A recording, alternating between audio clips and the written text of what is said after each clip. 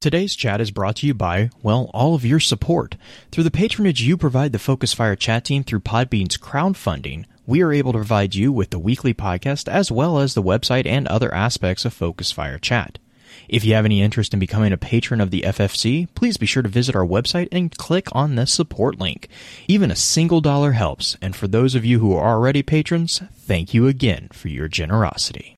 You may have heard the whispers of guardians gathering in the shadows, exploring the mysteries of this world and the worlds which surround us. We are all in search of truth. Sometimes we need to focus that search. Focus that fire. And so we come together. Welcome to Focused Fire Chat. Welcome to Focus Fire Chat, recorded live on April 3rd, 2020 over on twitch.tv/FocusFireChat. As always, want to give a big shout out to our live chat here with us tonight. Thank you so much for joining us once again. This week's episodes are going to be focused around exploring game world creation with a special focus on populating those worlds. This particular episode will serve as what we have come to call the intro session for the week's exploration. Before we go any further, however, let's run through a quick introduction of who all we have with us on the show. As always, this is your host, Blue Crew 86. And this is the only non-Texan in this chat tonight, so... you have to say your name, Green. Oh yeah, Green Eyed Music Lover. I totally Great. left this that. Is gonna... I totally left that in there for the last one. Like this, and this is me. Yes.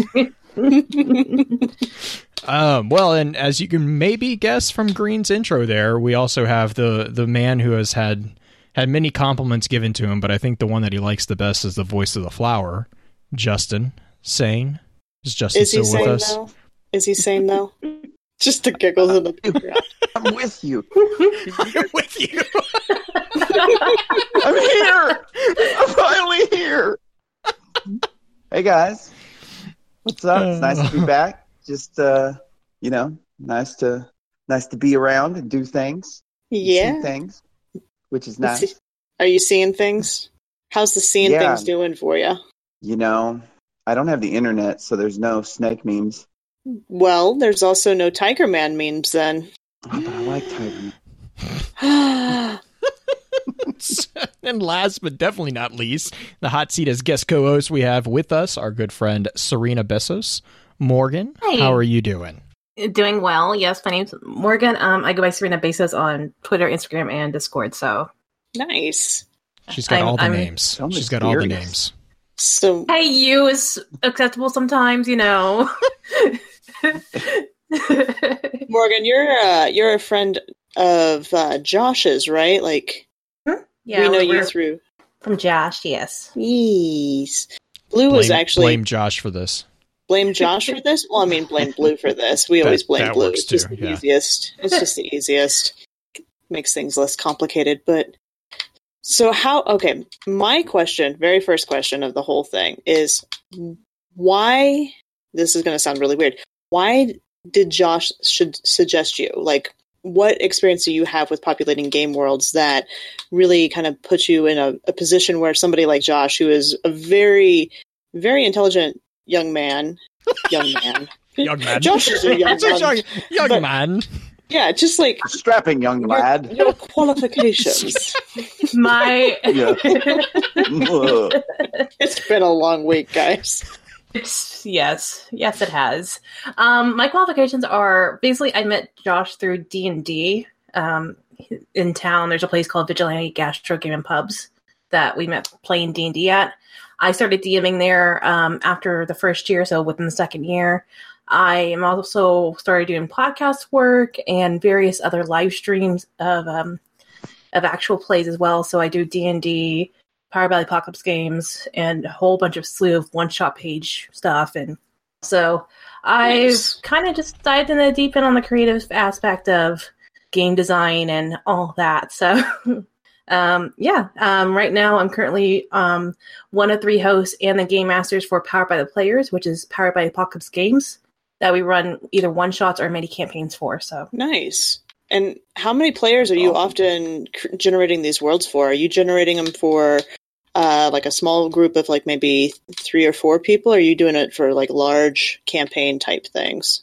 So when I did D&D with Vigilante, the average table at max was 7 players. Okay. So that was in like a quarter of having about 5 to 7 players. When I do live streams, it's typically about 4 to 5 players, and then with my Powered by the Players or any of my podcast work, it's usually like 4 to 5 players as well. So nice. I like keeping odd numbers for players, just makes it easier for like people to play off of each other too. So yeah, so people don't end up pairing up so easily. Yeah. Nice. Blue. Those are going to be my extra questions on there. What kind of questions do you have for? I don't really have any questions because I think that's going to just basically be the entire discussion is the questions. Right. Well, I have so many questions. Yeah. That does not surprise me at all. Justin, let's do the inquiry. I am ready. Hold on. Let me just. What's oh gosh, Justin has oh no. What? Proceed, Justin. Proceed. Yep. Okay. You have the floor, good sir. Oh, I did never thought Blue would let us go through with this. When we talk about, you're gonna have to excuse me. I'm not really up on like D&D and stuff like that. When you talk about world building for D&D, is this electronic or like old school?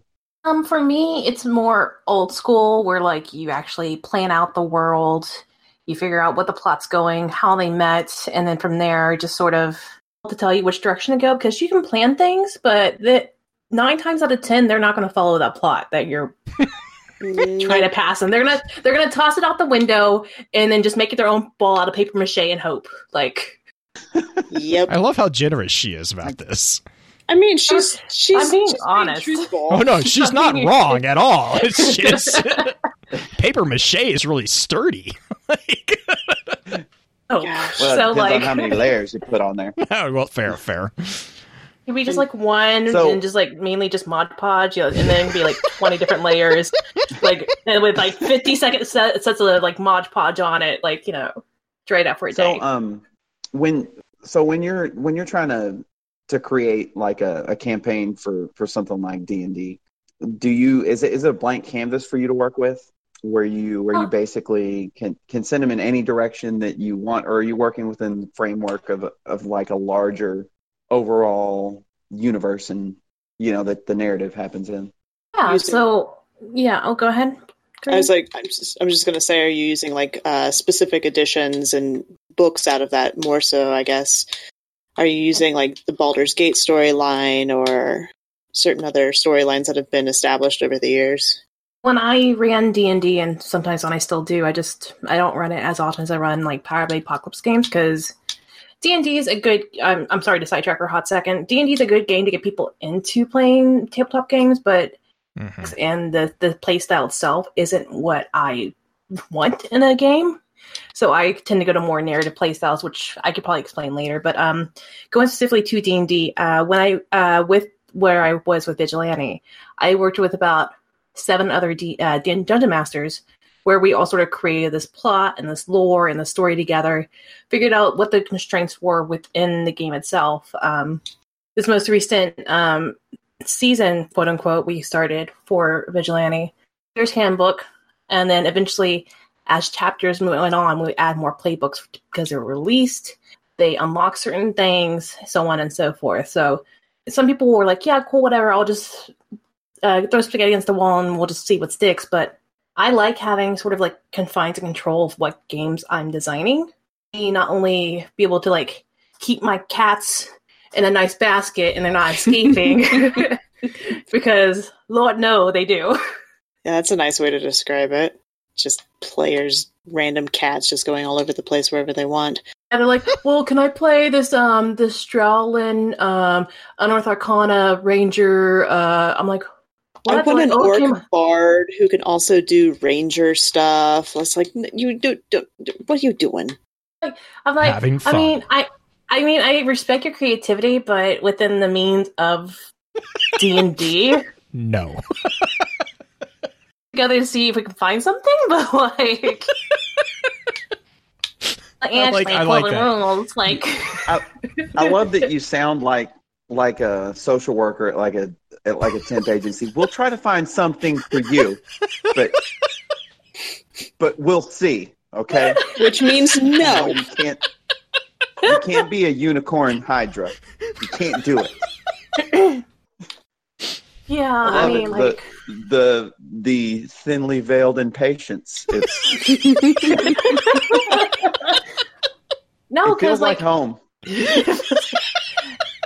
So creative, and I really want to give him props for that. It's just sometimes within the setups and the parameters that Dungeons and Dragons, for example, because we're still talking about that system in particular, the parameters that system sets up, it's just like it's hard to like really push and like buckle someone into those like races and classes and backgrounds because there's only a certain set stuff and all that. But I mean, I ain't got time for that. Like. Homebrew takes forever to do. Not to mention you gotta like test it out and make sure it's balanced, and then like make sure that everything's like I'm good. Power to them. I'm glad that they have the creative nitty gritties to work out the mechanics like that. I just want to play the game, honestly. Like I just want to get into a story with friends. So when you're telling your stories or when you're directing, because basically that's what a DM is, they're kind of directing the story, right? Like they're the ones helping guide where everybody's going, but it's collaborative in so much as you want your players to also tell the story. How do you encourage your players to do that to as much as you're liking? Because I know every DM's a little different. Some DMs are like, no, we're only doing battle scenes or whatever. I hate fights. Yeah. I'll do dungeon crawls and stuff, but that's just not my jam. But how to get my players in is that with D&D itself, since we're still talking about this design itself, I actually take from other game designs, like building session 0 games. So I'll like have session 0s where like we'll learn how the character develops, make connections. There's various that you can steal from Power of the Apocalypse games, Kids on Bikes, even create town that they're starting in together. Like you would on Kids on Bikes or any of the other I'm trying to think of Kids on Bikes, Monster of the Week. A lot of them have location placed, all work and develop together, so everybody has a hand in the story. I gotcha. So you're more of like a freeform theater game style. Yeah. Okay. I'm very improv-y as well when it comes to stuff, because they're like, yeah, we're gonna do this. I'm like, all right, give me 5 seconds. All right, let's do this. Like, I sometimes just gotta roll with the punches and be completely frustrated and locked into a system. So yeah, because I mean that's true. I mean that's so true too. Because like that's one of the things is like as much as I love D&D, the reason I'm a big fan of D&D 3.5 was because our group that I usually played with back when I was playing it, we were so familiar with D&D that we would have homebrew rules that allowed us to do kind of what you're talking about, like be that flexibility of a group. And our DM was very, very, very knowledgeable about it. And so it wasn't a big deal for him to just kind of, we would do shenanigans all the time that should not ever happen. And he was just fine with it. But I honestly think that's fine too, because I think people who are like rules lawyers or anything like that just stick to the constraints of going around this is how it's going to be. I'm like, well, I mean, you can be creative within those means, but also like, and in that, I don't have the brain space to like remember all the rules in the 300-page player's handbook. So I'd be like, yeah, is that what you can do? Okay, cool, whatever. Like, sure. And then if I get told later, like, oh, that's not right, I'm like, oh, whoops, my dang. Hey guys, you can't do that anymore. Sorry. yeah, exactly. Well, and it's like our ground rule, like the one rule that we weren't allowed to break was we had to make it make sense. So like it was just it was just one of those things where it was like, okay, if you can't technically do it, but if you can do it and it makes sense, like if you can explain it in a way, it was like you would get at least the first time before he could check on it. He's like, all right, whatever. It seems reasonable. And then he'd come back and be like, okay, you can't do that again. Like out of game is always the way that we kind of always handled those. I think the one time that we actually got told no was when we tried to kill a troll by giving it a hug when one of us was on fire. because we rolled one of our. It's like one of my favorite stories. Like, it happened twice. Is the reason we got in trouble. The first time it happened, it was the result of a nat 1. He was our bard thief character was trying to throw a lantern at a troll that was attacking us because it was fire, and he rolled a nat 1. And proceeded to dump the oil on top of himself, and he was holding the torch. And his response was, without hesitation, was, "I light myself on fire," and give him a tackle. And the DM, to his credit, was basically the response to him was, "Roll a touch attack." Like it's like he's like, "I don't even know how to do this." Like. And so we got away with it. And then, of course, that became the staple attack of that particular character because, why not? And it was quickly debunked by our DM after that. He's like, "You've killed enough trolls. They figured it out. It's no longer valid." Learned. Yeah. The species figured out, hey, don't mess with this guy. He lights himself on fire. But suicide monk. Yeah. Oh, God. No, that was always my character, was the one who is, hey, how can I get a sneak attack in here? It's like what is it? I think it was AD&D. You could sneak attack with siege weapons. And that also what? Really? Doesn't that do double damage back then? No, it does. It does like 3 to 6 times damage depending on the level of rogue. And I'll tell you what, you get that in with a ballista. It's a beautiful thing. It's a beautiful thing. You can also sneak attack if you've been eaten. That is a sneak attack because they're not suspecting it. That's how we killed. That's an interesting justification to make that happen. If something eats you, it doesn't expect a sword. Like, it's like, I ate you. I won. My rogue is like, nope, I'm not done yet. So, Jay, you've DM'd a little bit too, haven't you? Yeah. So my question is for both of you, do you come up with the NPCs first? Like, you're like, I have this really interesting character I want to bring in. Or do you start with, like, I need to get them to this place, this location, and I need somebody to tell them to get their butts going or, like, force their hand a little bit? Like, are you doing it from, like, kind of the top down or from the bottom up? Yes. It really depends on what it is. I want that to happen. I mean, like, it depends on the situation, and I'm sure that's going to be the response there too. Is like if you have a situation where you have to roll, like, because any DM can tell you have this really beautifully laid out campaign, and within 5 seconds they see a goblin and they want to go chase the goblin, and it's like, that goblin doesn't have. Fine, we'll go chase the goblin. That's why you don't put random things in the story itself. God, everything has to be thought out. They're like, "What's with the book?" And you're like, "It's just a book." They're like, "No, but what's with the book?" What's with the book, y'all? So that is special squirrel. I will be honest though, as a DM, that is also one of my favorite things to do, is really F with people's heads when they find random things. They're like, "We're going to roll a gather information check on it." I'm like, "It's a book." Oh, but I got a 20. It's a book. They're like, "No, it can't be." I'm like, how far are we going to go down this path? Like, it looks suspicious. By T.J. Roberts. It has a black leather with the gold inlay. It has a woman's handwriting and a soft scent of like a floral perfume. That's what they get with the 20. Lavender, a rose. It smells. Rose-scented ink. You should scratch it. See if it smells more. It's got a unicorn and it's got like a little trapper keeper thing on it. Lisa Frank. I would just start reading from any Nicholas Sparks novel. He longed for her the way no one could. Oh, how he wished to see her face. But I guess the question too, I think, Green, maybe what you're kind of looking to for that was like, how do you build like from the what's the top? I think you said top down or bottom up.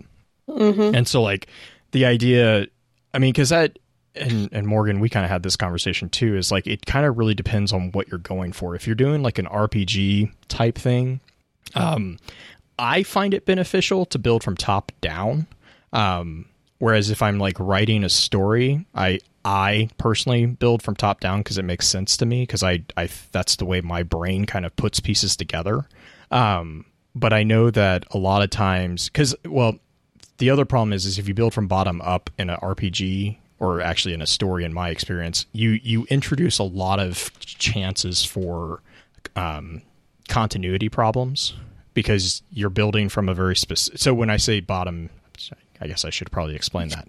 If you build from bottom up, you're basically saying, okay, this is the group, they're going to go to this town, and then, you've only built that town. And then as they continue their quote unquote adventure or campaign, you continue to build out. So you're building literally from the bottom up. So you're building a world one town at a time, basically. Whereas if you build from the top down, you've built the world within which the party exists.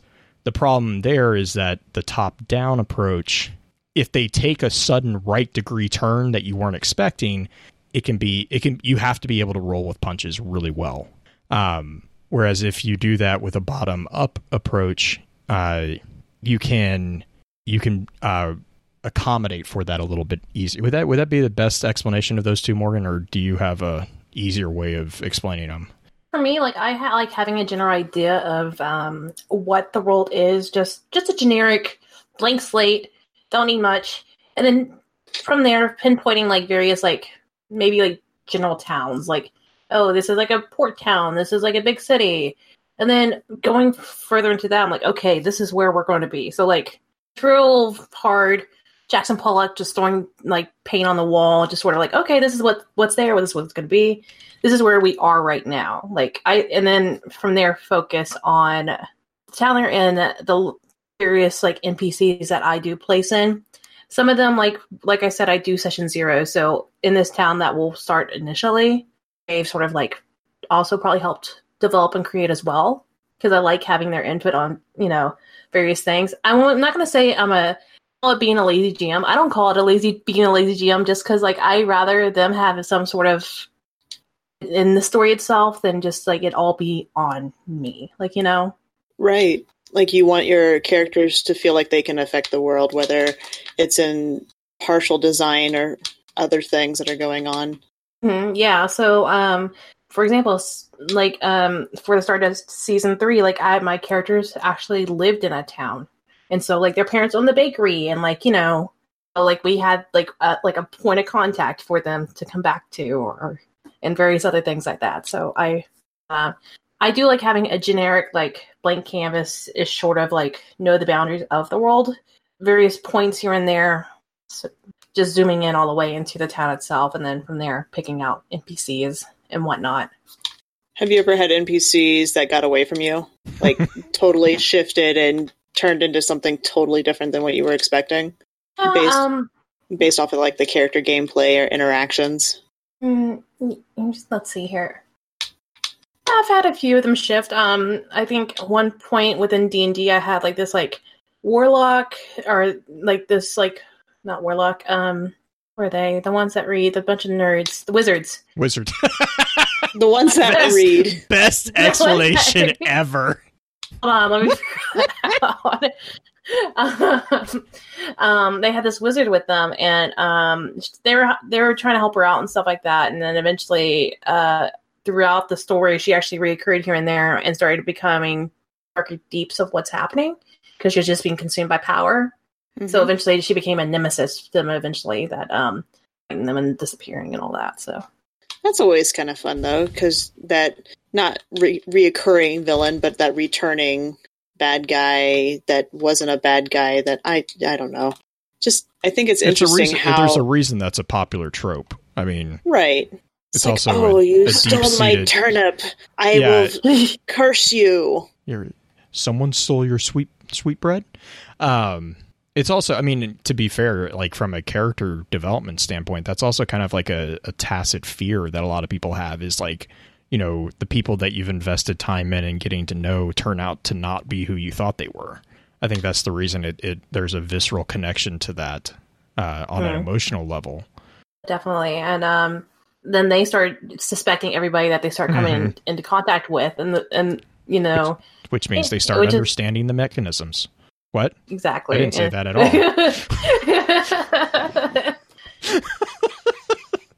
I totally would never encourage that type of paranoia in a character. All the time. You played White Wolf, didn't you? All the time. Uh-huh. No, now I understand. Mm-hmm. I too have played the White Wolf. It's like just safely assume that everyone is out to get you. That's just the safe assumption. Pretty much. Have you? Speaking of White Wolf, random. Have you ever played Aberrant? I've heard of it. I have. Yeah, I haven't, but I have heard of it.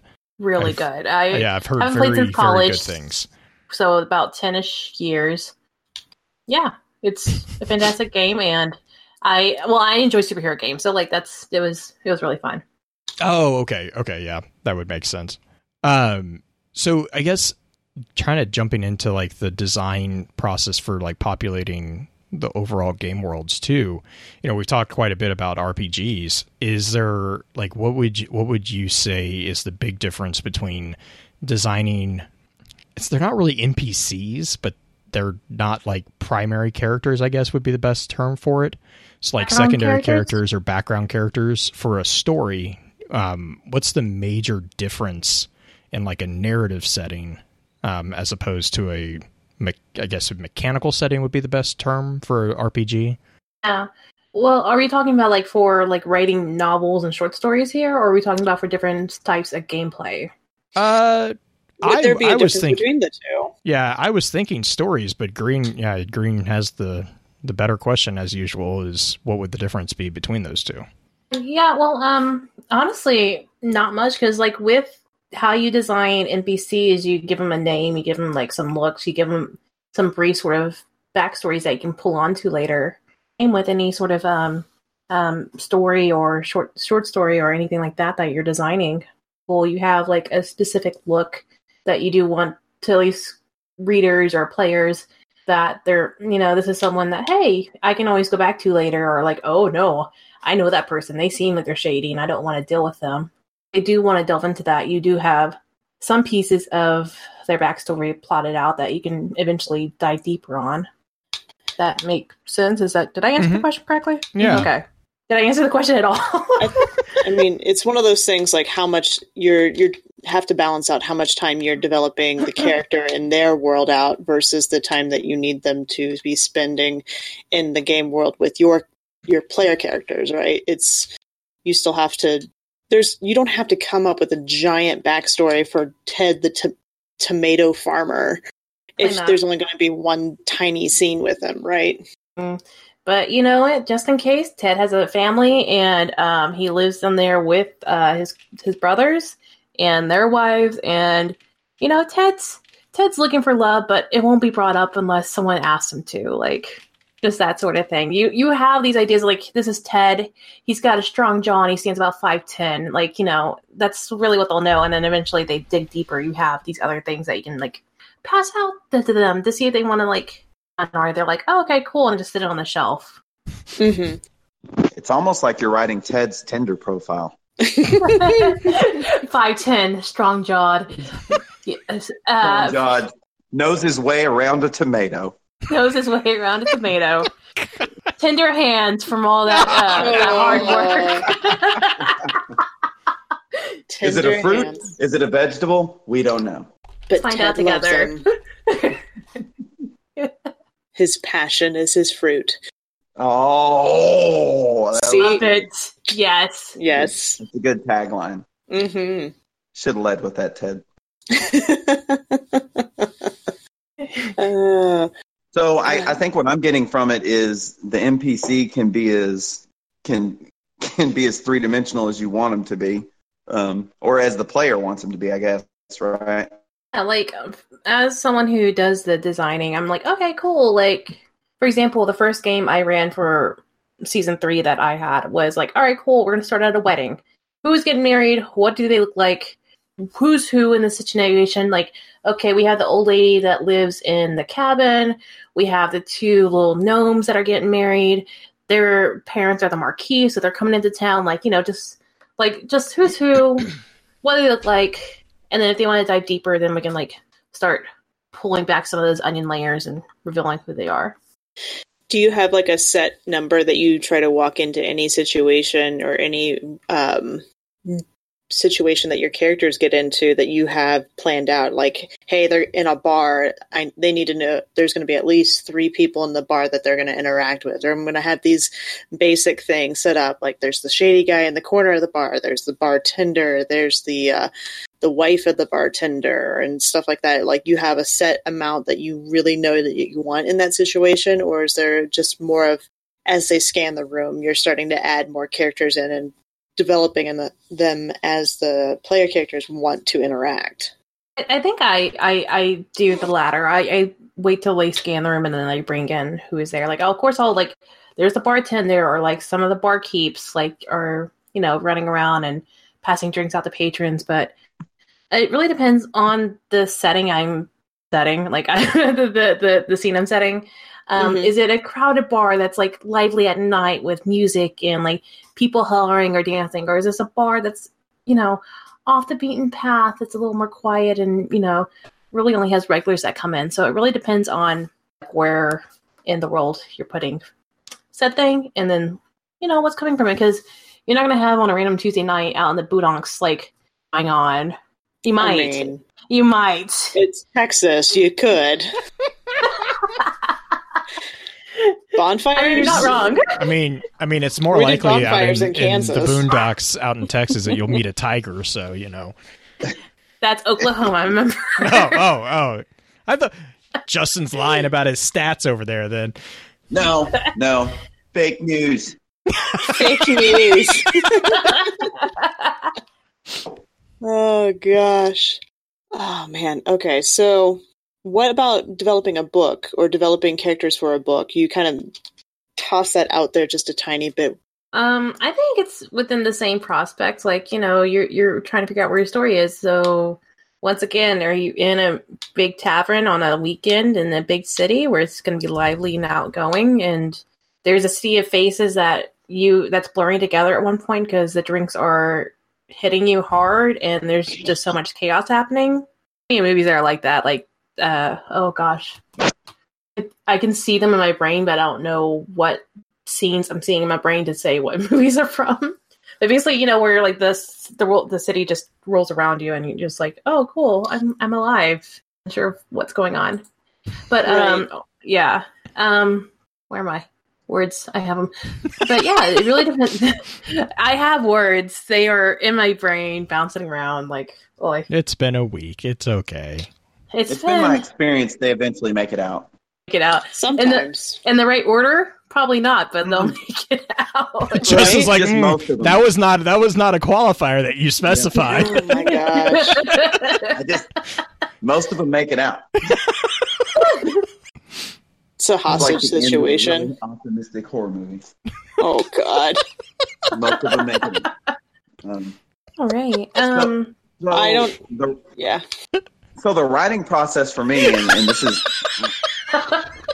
yeah, if I could just get this thing back on track, that would just be So the writing process for me kind of, and this is very oversimplifying and it might be completely insulting, but it kind of almost feels like the choose your own adventure books from like when I was a kid. Almost like you've got you do have like a direction you're trying to go in, but you have to leave yourself outs and room for free will and choice to, you know, you can't paint yourself into a corner and then they choose the wrong thing and then you're just, you know, tackling ogres on fire. Is it kind of like improv strategy, though? Like, isn't it like improv that you don't necessarily say no to whatever they're saying, which can lead to some very terrible situations, I get. But like when you're directing where the player characters, how often do you tell them no? Because it's real easy. I've only DM'd a few times ever. And it's real easy to just let them dictate everything going on and let them kind of take the reins and create this absolutely insane world. But what level do you actually kind of draw that line? Where do you stop that? I think when it gets to areas where like they physically can't possibly do it, like, oh, like I'm going to lift this boulder. I'm like, I mean, you can try, but good luck. you're a gnome wizard, so I don't know if you've been putting the push-ups in or not, but like, give it your best shot. I believe in you. Could you assign him a hernia? At that point? I mean, if he rolls a 1, then yes. Nice. It just really, yeah. Like, I don't like saying no, but I'll say, instead of saying no, just with a period, I'll say no, comma, but. Okay. Try and see, or like, we can always give it a shot and see if it can happen. Like, I'm not gonna ever like deny someone the creativity. Mm-hmm. Redirect it. Okay. Mm-hmm. Yeah. What's your favorite story of a character taking an interaction with an NPC someplace completely different than where you intended it to go? Oh gosh. Okay. So so I had these I think there was like, they were both gnomes or halflings, but they were getting married. Of course they were. God. Let me finish my story. It's halflings. It's always halflings. It was, I think they were gnomes or halflings. It was like a year ago. I don't remember at this point. But they were getting married. It was 2 women. One of them was named Poppy. Mm-hmm. And like, one of the guys instantly came smitten with one of the women. I was like, they're lesbians and they're getting married. He's like, I don't care. I love them. Like, you. and then the 2 got kidnapped by gnolls, and they had to go, like, basically their first level 1 adventure was go fight gnolls and save, the people. But he's always like, Poppy, my love. I was like, ooh. Kind of fixating me, buddy. Yeah, right? just to you. And then whenever they were able to help. What do you have to roll to get a restraining order? Maybe a knife to the shoulder or something.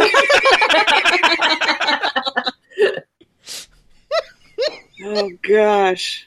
And he never took it past that, thank goodness. But because I wouldn't allow it. That's one thing I wouldn't allow. I always at the beginning too, always put lines and veils down as a safety precaution. Be like, okay, what's everybody's line that we're not crossing? Like, can happen, but can be veiled by like be in the background or safety tools in general, and just checking in with them about like all that. Be like, all right, we're not hitting anybody's.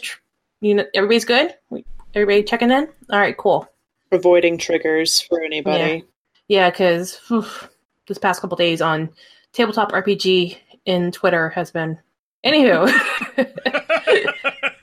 I don't want to get into that, but yeah. So, okay, Blue or Justin, what was your favorite story of that happening while you guys have played? Justin. So, while I've never played D&D, or I don't think I've ever played any tabletop game, to be honest with you, and I feel like if I did, it would be like the Hindenburg. It would be fun to watch. Well, no, wait, that wasn't. No. We're batting 100 tonight. No, I just mean it would be eventful, but it probably would be very frustrating for someone who was both skilled and knowledgeable about that. So, okay. Blue, your turn. What I'm hearing, Justin, is we need to run a D&D game for you, and then see how that goes. I think you'd have a great time. Only if I can make my own character. It doesn't have to be my own plan. Justin has to play the bard. Justin would play the bard. He would be named. Never mind. So, Blue, what story? Oh, God. There's so many of them. Most of... Oh, jeez. There's, like, all the Star Wars shenanigans that we got up to. I'd probably say... Star Wars or, like... What's that? D20 Star Wars? D6. Which type of Star Wars were you? D6. D6, okay. Yeah. Oh, jeez. I would probably say it was when we tried to convince... So back to our character who decided to give the troll a bear hug while on fire. He was a ranger type, or he had a character that was a ranger, and that was the game that I was playing a rogue, and we tricked his animal companion into going into the bag of holding that he had. And we managed to convince the DM to allow it to survive because we kept opening the flap to let air in. And for about 3 like sessions, we had nearly had him convinced that the animal companion had run away, and like it was in his bag of holding. So like we were constantly like having excuses to go and open the bag of holding so that his animal, because you know like they're connected, so you'd feel if they die. And so it wasn't dead. So he was like, it's not dead. We're like, oh yeah, it just ran away, and it was a wolf. So none of us could actually like get in the bag of holding because it would attack us. But we managed to keep it in. Like it was just. And our GM, I'm pretty sure after the first session, he was like, "I'm literally just interested to see how far this goes, like how long you all can keep." And it was like, I'm impressed how well the group had a cohesive lie going for months because it was multiple sessions. And when he finally figured out, he was not happy with us.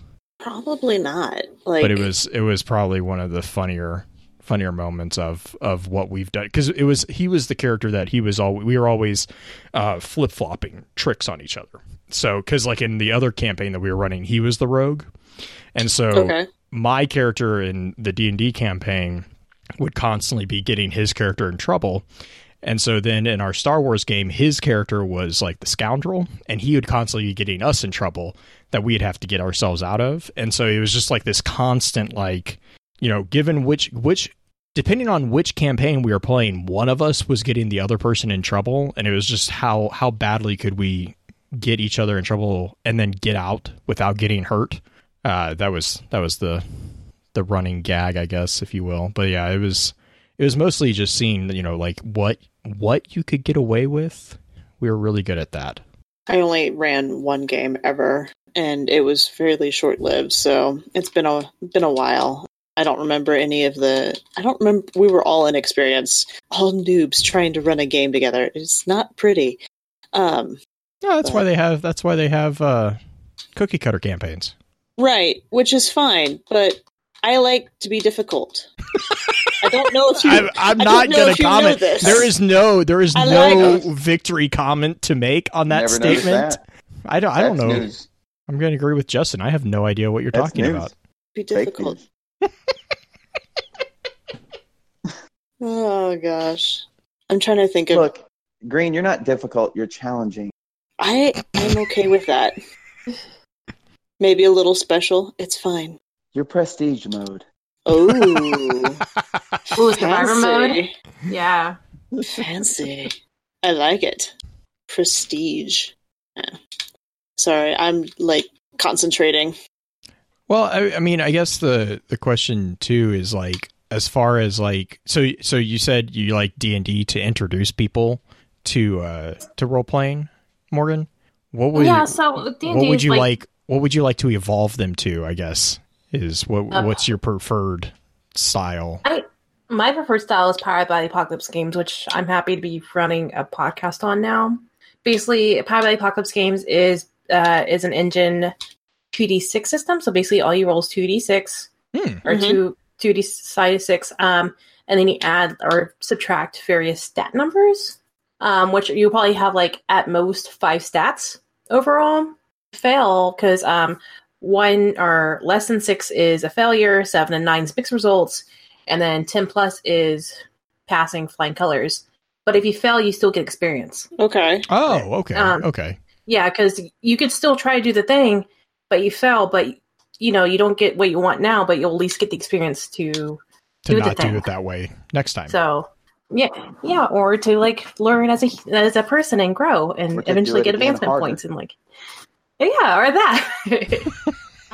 Powered by Apocalypse Games has tons of various games like Mask, which is a teenage superhero game. So basically, you're playing like Teen Titans. Oh no!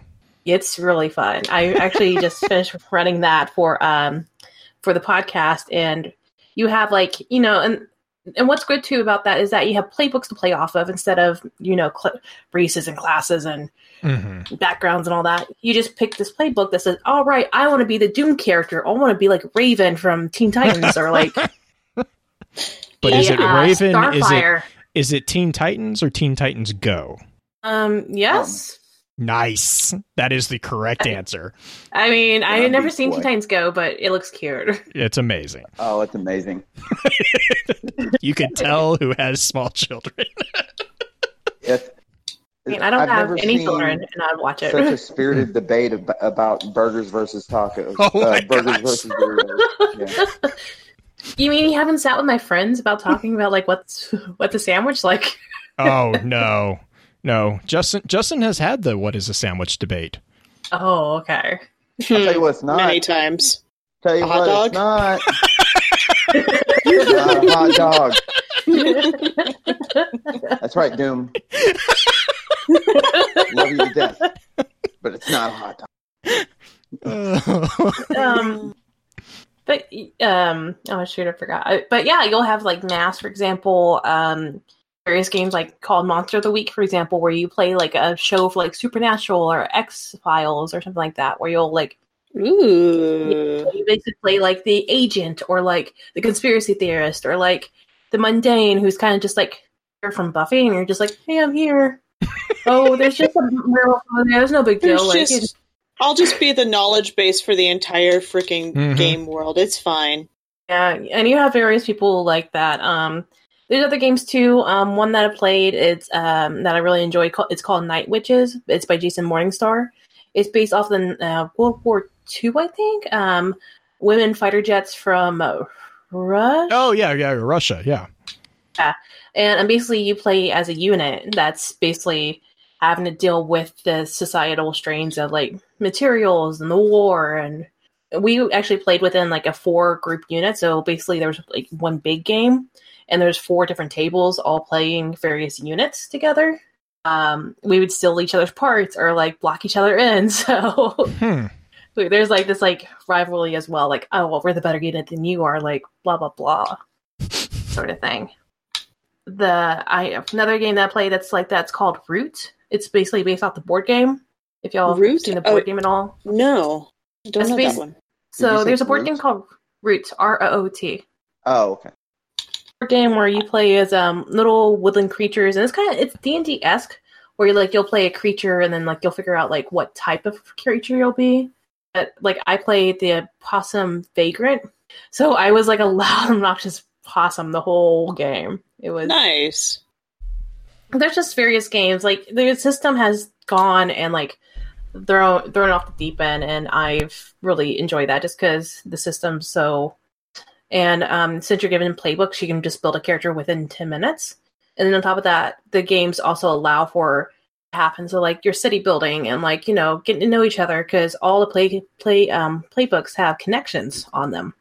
So they'll basically be like, okay, so and so, you'll have to guess. All right, cool. I don't trust this person because of this, and then y'all will talk about the conversation like, oh, this is what happened, and so y'all have this one little bit of history together, and it puts it into the game itself, so it's allowed to be there, so you have it. And have you ever played House on Haunted Hill? I think it's House on Haunted Hill. There's a lot of like games out there right now that have these role character type things where you have a basic role and you're supposed to role play it as you play it, but there's still a clear objective to it.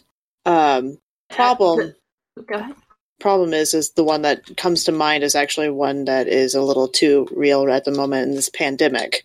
Oh yeah, so I think you're talking for board games. I think you're talking about Betrayal: A House of the Hill. Yeah, that one.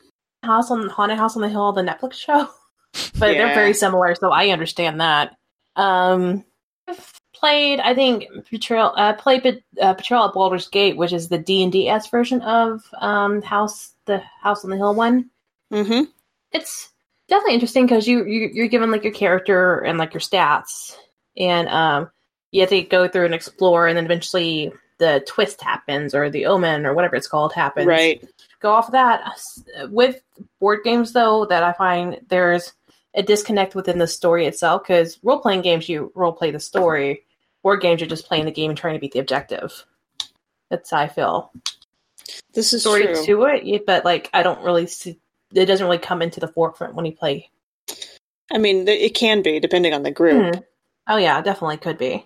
But for the most part, people are like, all right, cool, I'm the betrayer now, let me just read this and trying to get like to this one point so I can summon the demons. Like, all right, yeah, and we're gonna do this thing. Like, all right, cool. Unless you're playing diplomacy. Oh, I've heard that game breaks friendships. It does. It's Monopoly breaks friendships. That is also true. No, Monopoly ruins families. Diplomacy just ruins friendships. Mm-hmm. Trying to think of, there's so many other ones out there. Like one of them that I used when I was teaching was Once Upon a Time, which I love Once Upon a Time. Right? It's a really cute, really easy to use card game / storytelling game. Yeah, it's a storytelling game. That's what I really liked about it too, is because it is a storytelling game. Because you're participating, working together to actually like. That's what I love about. I like using that sort of aspect within my game design too, because I want everybody to like feel like they're part of the story. Using something like that definitely could help. Maybe I should look into using it for a game eventually, like maybe building lore or something off of the stories that we tell. Mm-hmm. That would be cool. Yeah. Mm-hmm. Well, do you guys want to wrap up this particular session and then jump right back into like a more detailed breakout of the different styles as far as like tips and tricks for the collaborative and mechanical stuff? Sure. Yeah. Yeah. So what do you guys, or Morgan, do you have any shout outs for us for this episode, for the intro episode? Oh, you can just follow me on Twitter at Serena Bezos, SirenaBesos. Shout out your podcast again for our listeners too. Oh yeah, no problem. I'm part of the Roleplay Network with Powered by the Players, which is a Powered by the Apocalypse game actual play podcast where we have a rotating cast of diverse players. Nice. Justin, do you have any shout outs? Yeah. What up? Shout out to Blue and Green and Morgan, aka Serena, for putting up with me tonight, even though I know I don't know next to nothing. I know nothing about the topic. Big shout out to my son, who is the one of the newer Focus Fire Chat fans. I was literally on Spotify, kind of scrolling through trying to find some music, and Focus Fire Chat episodes were like just littered through my Spotify recents, and turns out he's been like stealth listening to back episodes for about like 3 months now. Aww. Yeah, a little bit longer than that. So it's a sign. It's a sign, Justin. It is. It caught me. It caught me right in the feels, and I said, man, I gotta catch up with those guys. So I appreciate y'all letting me jump right back in, even though I don't know that I added much. I might have subtracted a little. So math is hard. It's good. But anyways, yeah, and shout out to Pins and everyone in chat, and everyone's been awesome. Kind of welcoming me back. After my long walk in the wilderness. So love you guys. It's great to see everybody. We missed you, Justin. Right back at you. Shout outs for me. Shout outs kind of just in general out there to the entire cosmos at this point, that it seems like even though everything's super, super crazy going on in real life, I've seen more happiness from people. There's like obviously pockets of like the going on, but I've seen more happy news and people having good reactions, good reconnections with family, good reconnections with their spouse or their partner or whatever, which is awesome. And yeah, we are going to get through all of this BS together. It's not going to be pretty, but we're going to get there. Blue, your turn. Yeah, no, I mean, I'm going to just double down on what Green said, and then also welcome Justin back. Hopefully we can get a habit building for him. Maybe we can get him back next week. If not, then I'll just message his little one and tell him, hey, start listening to episodes again. And start bugging your dad. We need structure. Oh, God.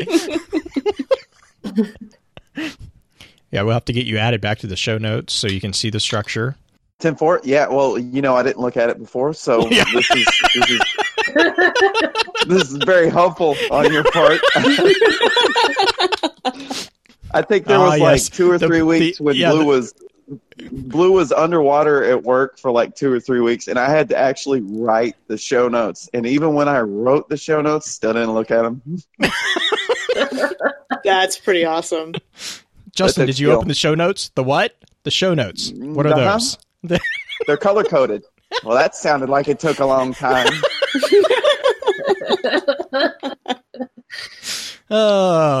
Man.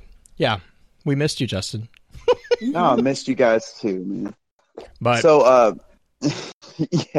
yeah, great to be back. And go ahead, Blue. Okay, well, as always, thank you for your time, and until next time, remember, with wisdom we conquer, stand strong, stand tall, and keep exploring. With that, we'll begin to wrap the chat up. Thank you again to those over on Twitch for coming to spend your evening with us. If you'd like to join us for the live streaming of the episodes, please be sure to give us a follow over on twitch.tv/FocusFireChat. Links to all our episode archives can be found at www.thelorenetwork.com. Please be sure to email us at focusfirechat@gmail.com with any comments and or questions for the team concerning the podcast, and let us know how we're doing by giving us some feedback and a rating over on iTunes as well. So until next time, focus your fire and may your light shine bright.